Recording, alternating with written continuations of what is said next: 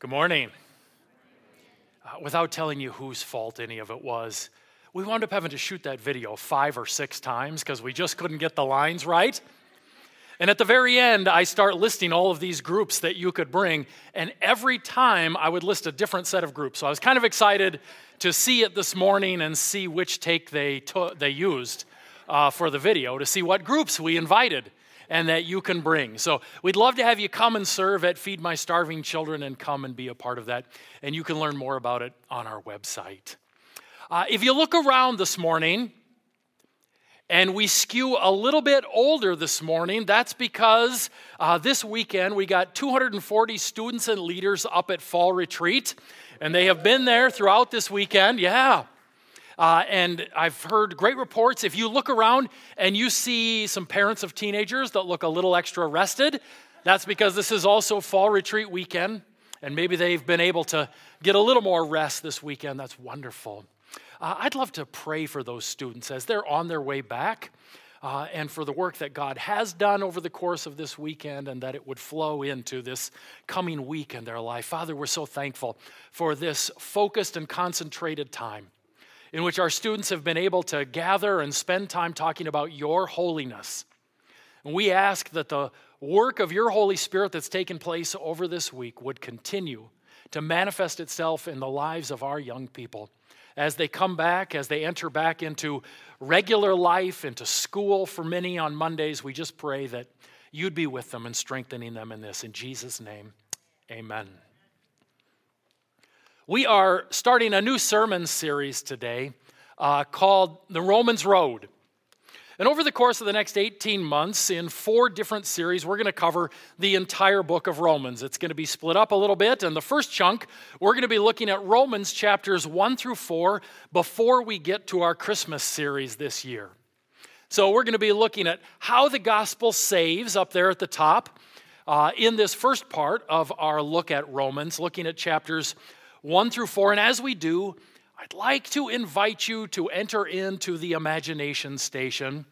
I would like you to imagine yourself as a Roman citizen in 57 AD. My understanding is that Kenny is going to be preaching this entire series in a toga to help people imagine this. So you have that to look forward to in a couple of weeks when he's over here. 57 AD, you're in Rome. You are in the largest and most important city in the world. Clearly, Rome is the center of the Roman Empire. There are over 1 million people that live in the city of the Seven Hills. It is the largest city in the world, and it's not even close. Chances are you're a slave or a bondservant there in Rome. I know you think of yourself as management, but 60% of the population of Rome are bondservants. They're in the Greek doulos, a slave. And so you probably live in a barracks on your master's property with other bondservants.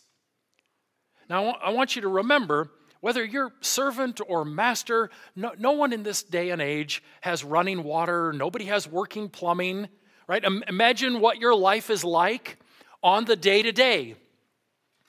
You are also a part of a small but growing group of people in the city of Rome who are followers of Jesus the Christ.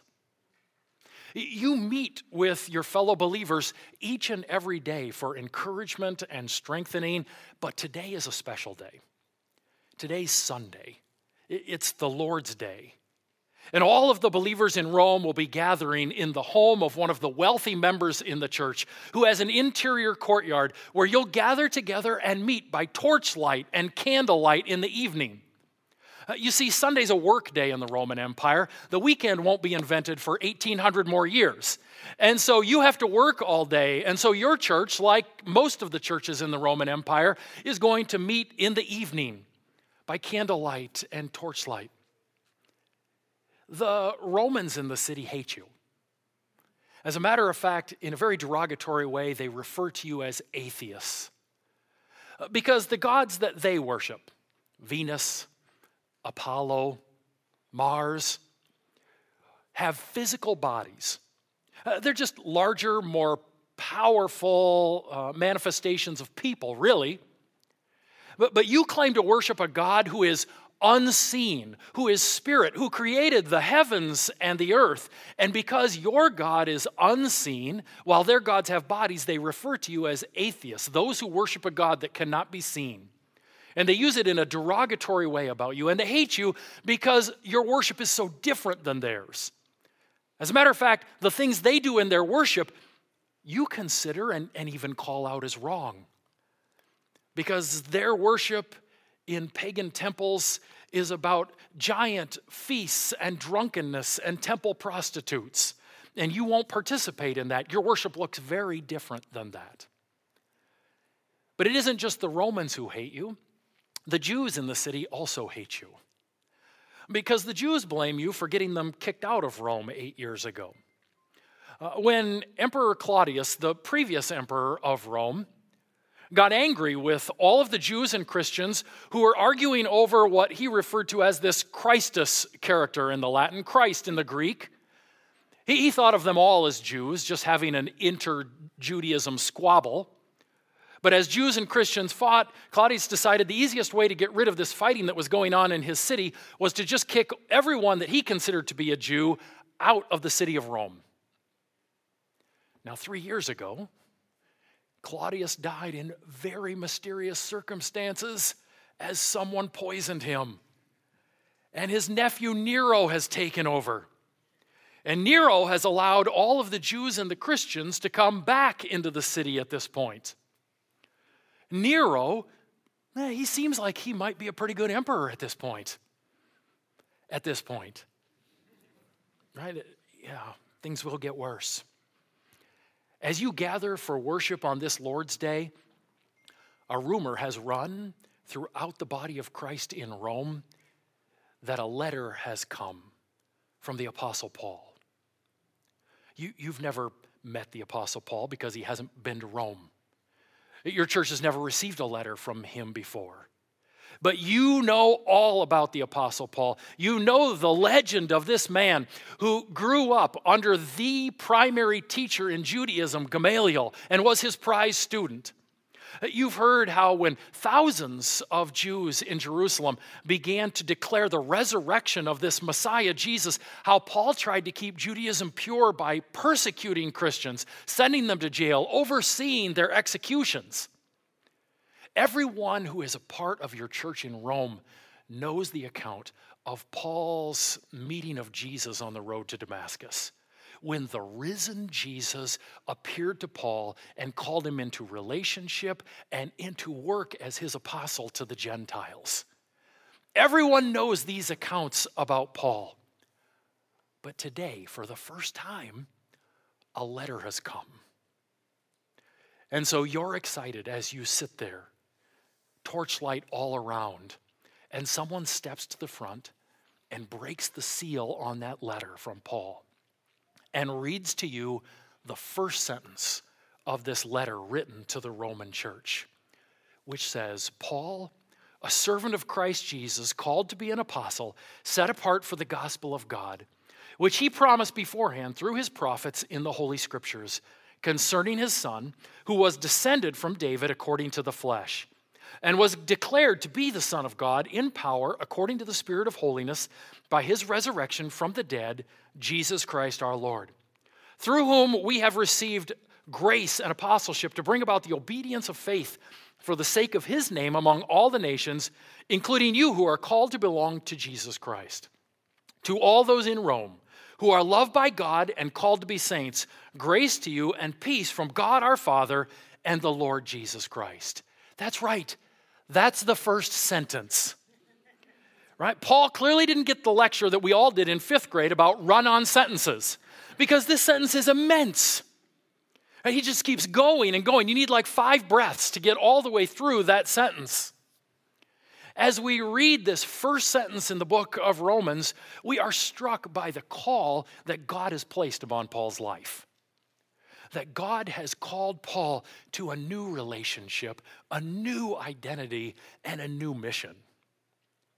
But then as we continue to make our way through this long sentence, we recognize that it isn't just Paul that has received a call from Jesus Christ, is it? As we read through verse 6, we see that we're called to be followers of Jesus. Verse 7 says we're called to be saints, whatever that means. And we realize that Paul isn't the only one who's been called to a new relationship, a new identity, a new mission. That we as his followers are all called to that same new life. What is it that we've been called to? What is it that Jesus has called us as his followers to? Well, these first few verses of the book of Romans give us a complete picture of what it is that we've been called to in Jesus Christ. And it starts with the fact that we are called to be servants of Jesus. Paul, a servant of Christ Jesus, he identifies himself in the same way that every follower of Jesus would identify themselves. He's the master, and I'm his servant.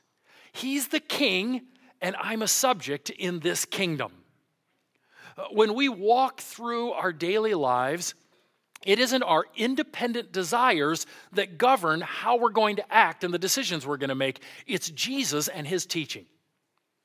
As we walk through life, it isn't the desires of others or their expectations of us that govern how we're going to act.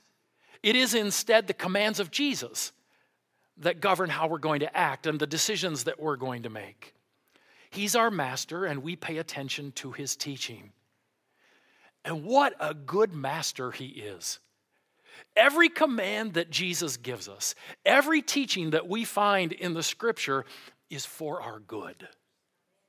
Right? Every teaching that our God gives us is for our good. It doesn't always feel like that, right? There were times when my kids were little, and when they came to the dinner table, all they wanted was dessert for dinner. No, not dinner, just dessert. There were weeks on end when all they wanted for meals was dessert.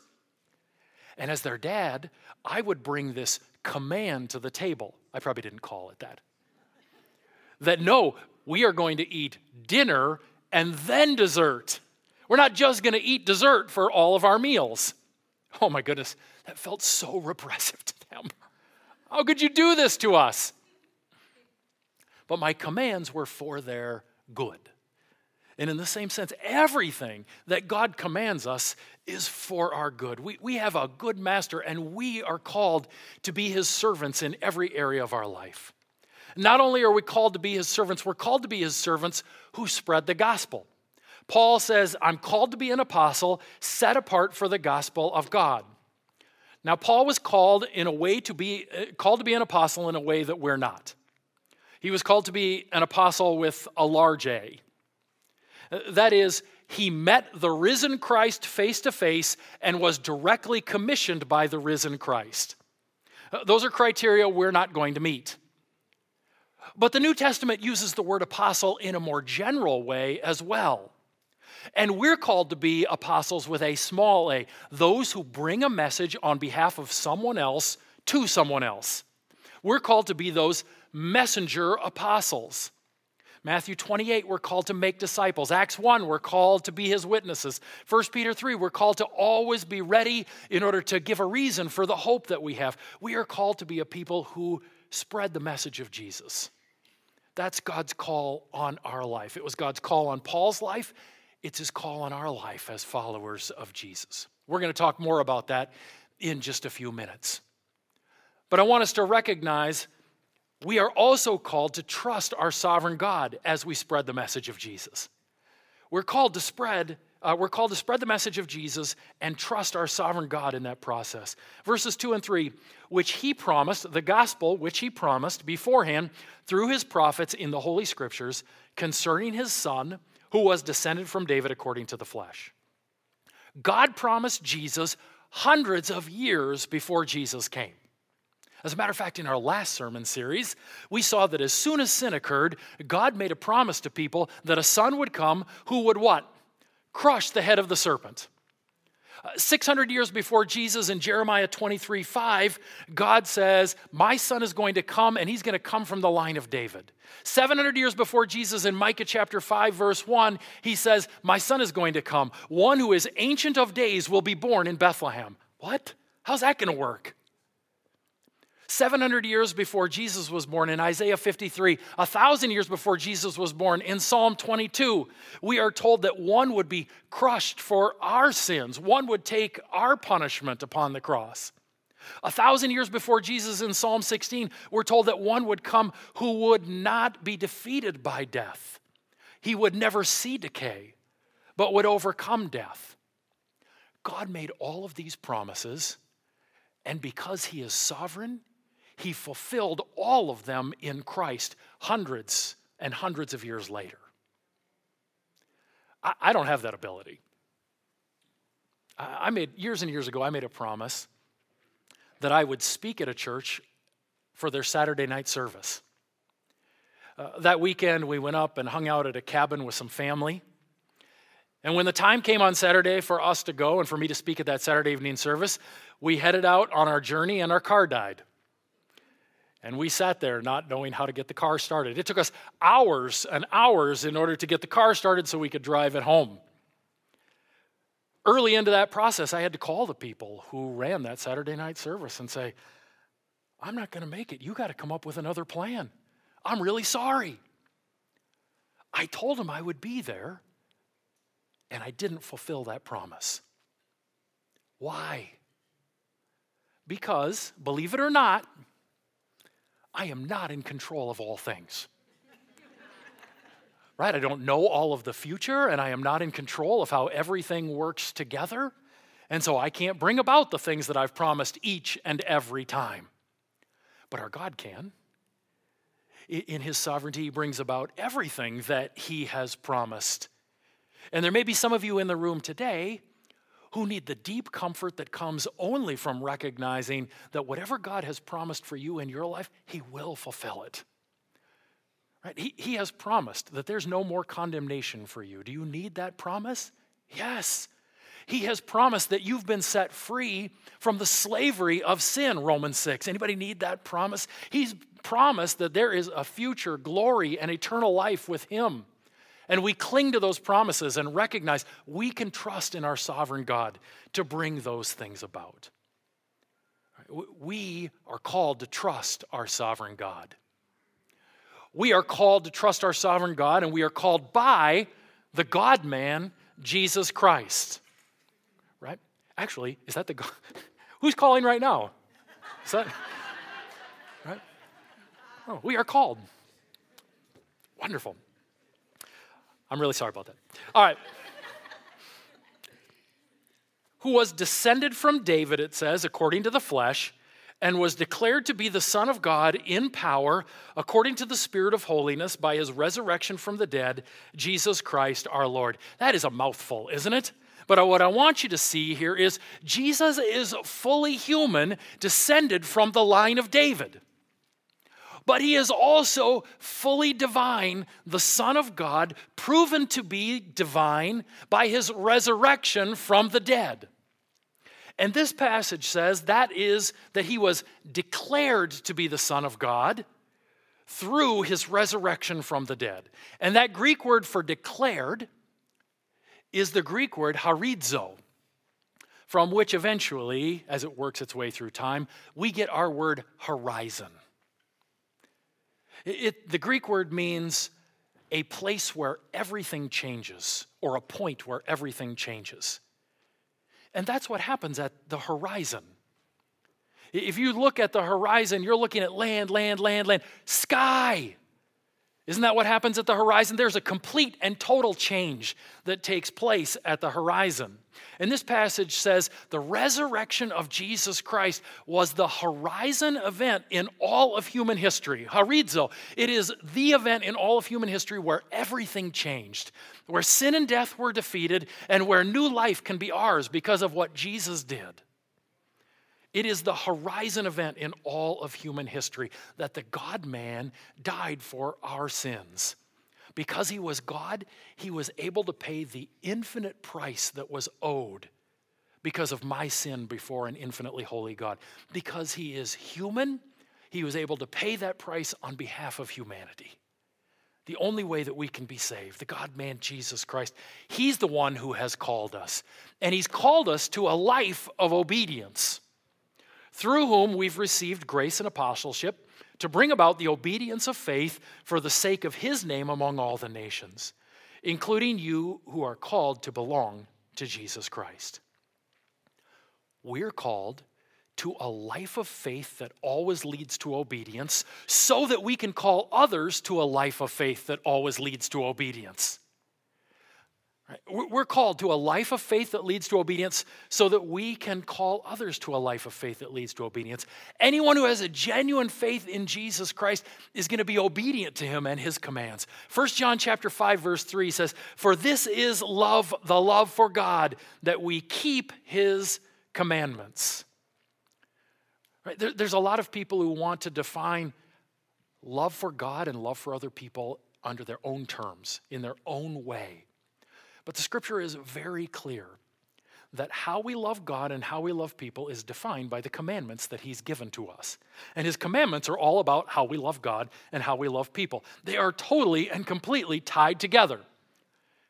And we are never to divorce love from the commandments of God. They go together. Love and the commandments of God always go together. We've entered into a life of obedience. Now, this next one may freak you out a little bit. You are called to be a saint.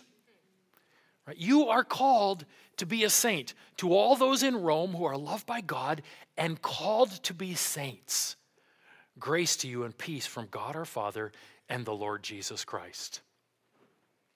This may be challenging for us because in our society, we don't use the term saint in the same way that the New Testament uses the word saint. What is the Catholic idea of a saint? The Catholic idea of a saint is someone who has entered into the believer's hall of fame. You do some good things, you do a couple miracles along the way, and then if you get 75% of the vote, you get in, otherwise you go to the Veterans Committee. Right? I might be mixing up sainthood and the Baseball Hall of Fame a little bit there, but it's something along those lines. It is essentially a term we use for a super classification of believers. And even if we're not Catholics, we may have a tendency to use that term in that same way, to designate someone who is a super believer. There have been a lot of times where I have been talking with someone, and in talking with them, I have revealed to them that my wife and I started dating in 1988 and that we have been together for the last 33 years. And often in that conversation, someone will say to me, "Wow, Erica must really be a saint."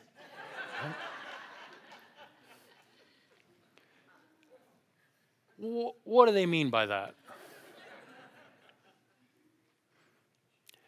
When even in a non-Catholic sense, we'll still use that term saint to talk about someone who's really a super believer. But within the New Testament framework, everyone who is called by Jesus Christ is called to sainthood. We are all called to be saints of Jesus Christ. And that word saint means one who is called to be holy. And that's every one of us. Romans chapter 8, verse 29 says that God has saved us so that we will be conformed to the image of Jesus Christ. That's not some of us, that's every one of us. We've been saved for the purpose of being conformed to the image of Jesus Christ, that we would have his character. God saved every one of us so that we will know Jesus more and become more like him. He's called all of us to holiness. When he refers to his body, he says, "You are a holy priesthood, a group of saints." That is what the church is meant to be. And that's his call upon our lives. We are called to be his saints, to be a holy people. Part of what that means is that we are called to live as prayer warriors in our life. Part of what it looks like to live as saints and to draw closer and closer to Jesus is to live as prayer warriors in our life. The scripture tells us that we are to pray without ceasing. We are to be a people of constant prayer. And Paul models that as he prays for people in all of the epistles that he writes. And here in Romans, he writes to this group of believers and says, "First, I thank my God through Jesus Christ for all of you because your faith is proclaimed in all the world. For God is my witness, whom I serve with my spirit in the gospel of his Son, that without ceasing I mention you always in my prayers, asking that somehow, by God's will, I may now at last succeed in coming to you. He's thanking God for them. He's praying for them. He's even specifically praying that he would have an opportunity to go and be with them, to meet the Roman believers and to minister with them. Paul has the monumental task on his plate of being the apostle to the Gentiles. It's Paul's job to be a part of spreading the gospel of Jesus Christ around the known world. That's a pretty big task. Paul's a pretty busy guy. And yet he recognizes, I can never be too busy to stop and spend time with the Lord, day in and day out, praying and praying and praying. I'm reminded of the quote by Martin Luther, who said, I have so much to do that I must spend the first 3 hours of every day in prayer.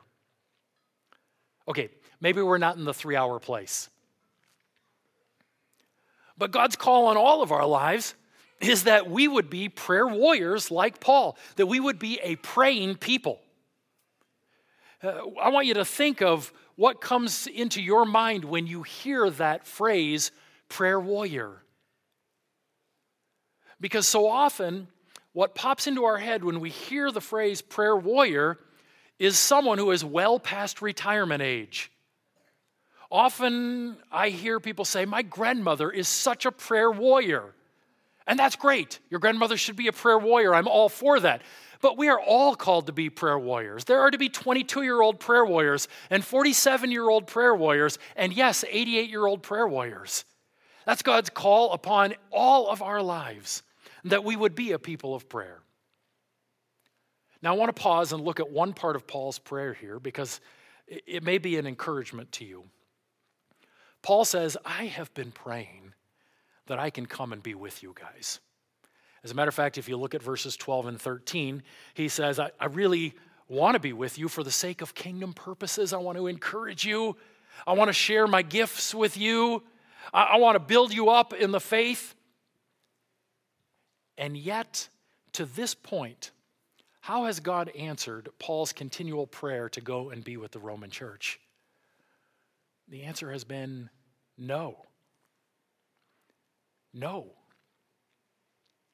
I got to believe that as Paul is praying this, he is saying, God, this makes so much sense.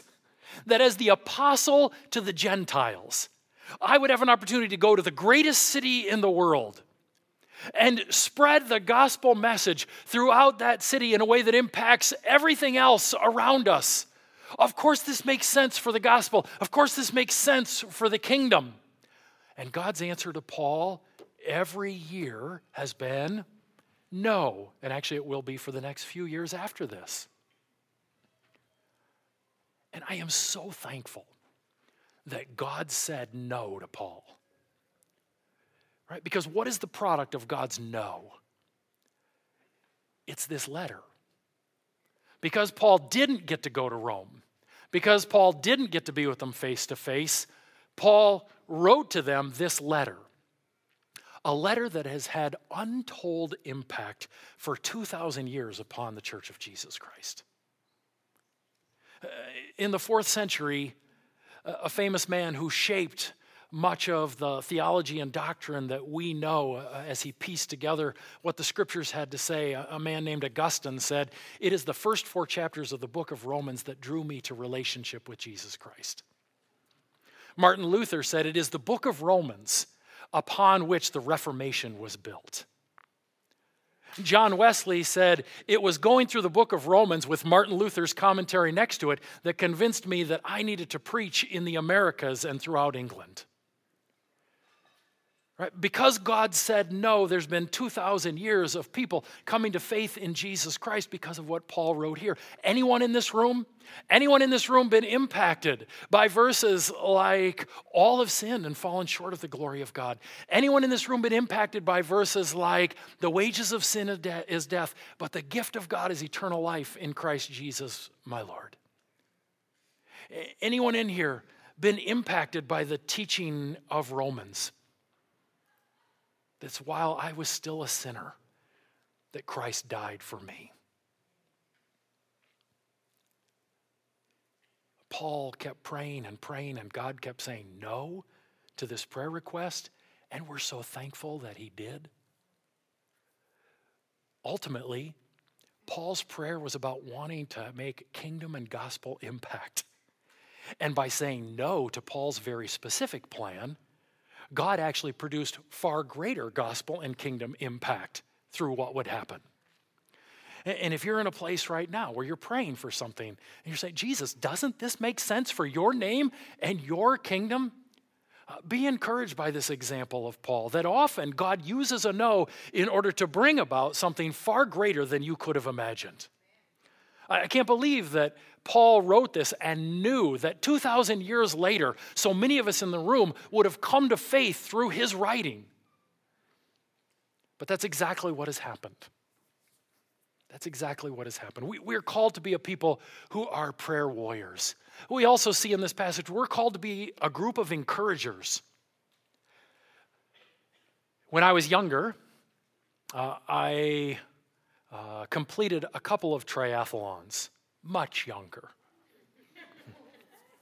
Really just did it to get in shape. It's not my thing. But they were, competing in those triathlons, some of the most encouraging environment I have ever been a part of. Because when you go to a triathlon, there's like, I don't know, in the ones I was a part of, maybe 500-600 people competing. There's like 10 people who are really serious about it and want to win. Everyone else just wants to finish or do their best time. And it creates this unbelievably encouraging environment where every time somebody passes you, they whisper encouragement to you as they're on their way. But keep going. You can do it. You've got this. And I had a lot of people pass me. I got a lot of encouragement. I must look like I was going to die because a lot of people are like, keep breathing.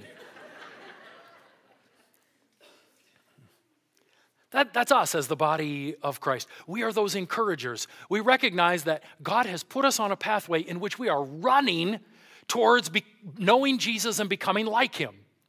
And encouragement in the scriptures isn't just helping people feel better. That can be a part of it. Encouragement in the scriptures is being fellow runners, helping your fellow runner to run as fast as they can towards knowing Jesus and becoming like him. That's God's call in our life. He says, for I long to see you that I may impart to you some spiritual gift to strengthen you. That is that we may be mutually encouraged by each other's faith, both yours and mine. And then he goes on to talk about his desire to be with them again for these purposes. He wants to be with them so that he can encourage them through his gifts and so that they can encourage each other, because that's God's call in our life, that we would be encouragers. When you come here on a Sunday morning, your primary motivation isn't to get something out of this.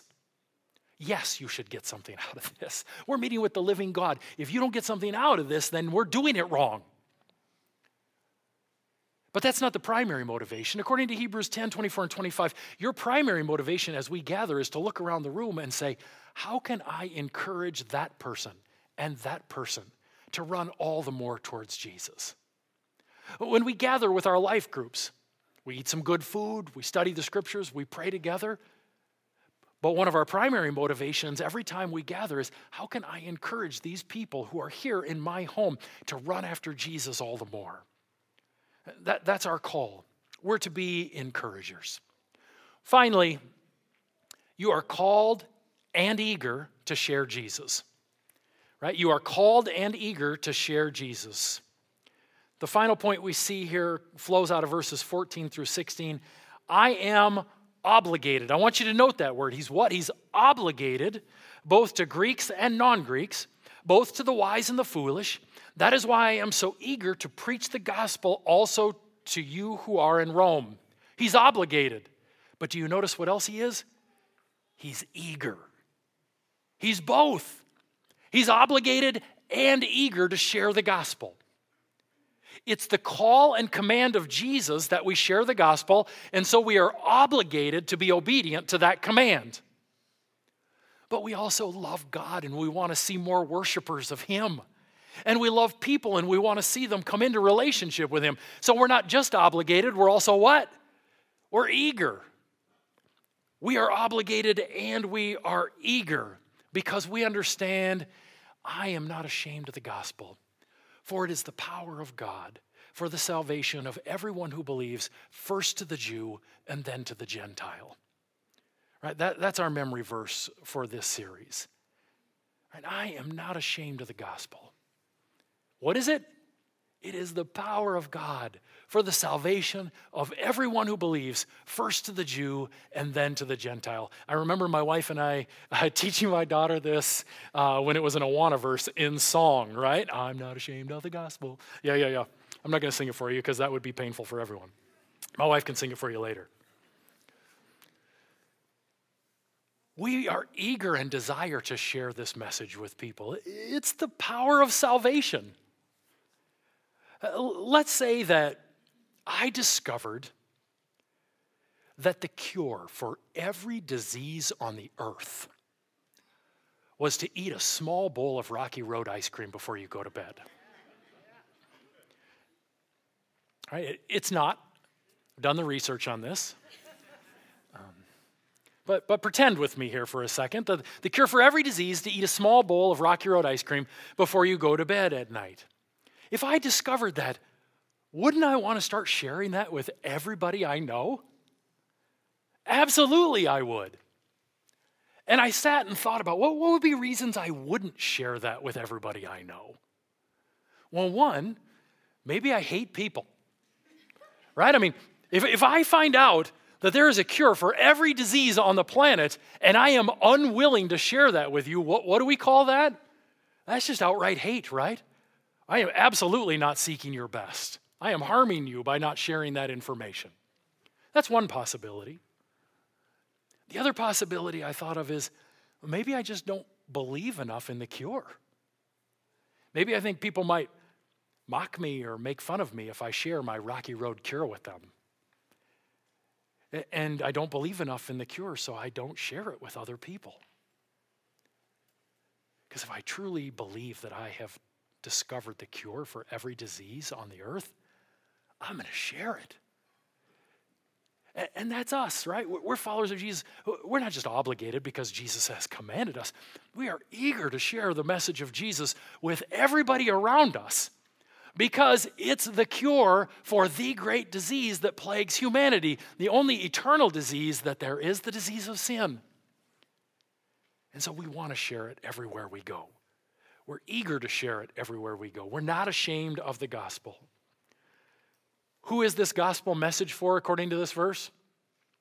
It's the power of God for salvation to everyone, Jew and Gentile, old and young, smart and stupid, rich and poor. You come up with the categories. Doesn't matter. It is the gospel message that is for the salvation of everyone who believes. Who believes? We must place our faith and trust in Jesus Christ in order to enter into the call that he has on our lives. Have you believed? Have you entered in to the call of Jesus that we see here in these first few verses of Romans? A call in which we become servants of our Master Jesus. A call in which we become saints, seeking to be his holy people. Have you entered into that call through the work of Jesus Christ? Every time we participate in these elements, it is a reminder to us of the call that Jesus has placed on our life. That as we take the bread that represents his body, as we take the cup that represents his blood, that he has forgiven our sins and called us into new relationship, new identity, new mission in his life. I'm going to give us a few minutes to just meditate and spend some time with God, praying and praising him for what he has done in order to bring this calling into our life. Today, the band's going to play for a little bit as you spend some time with Jesus. And then there's going to be one song that will be sung that you can sing along with if you choose. I want to emphasize one song because over the last few weeks you've had 2 songs in order to go and get the elements. But go when you're ready to go and get the elements. And then when you return to your seats, After that song, I'll lead us in the taking of these elements.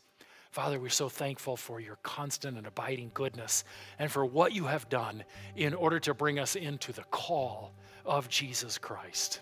Amen.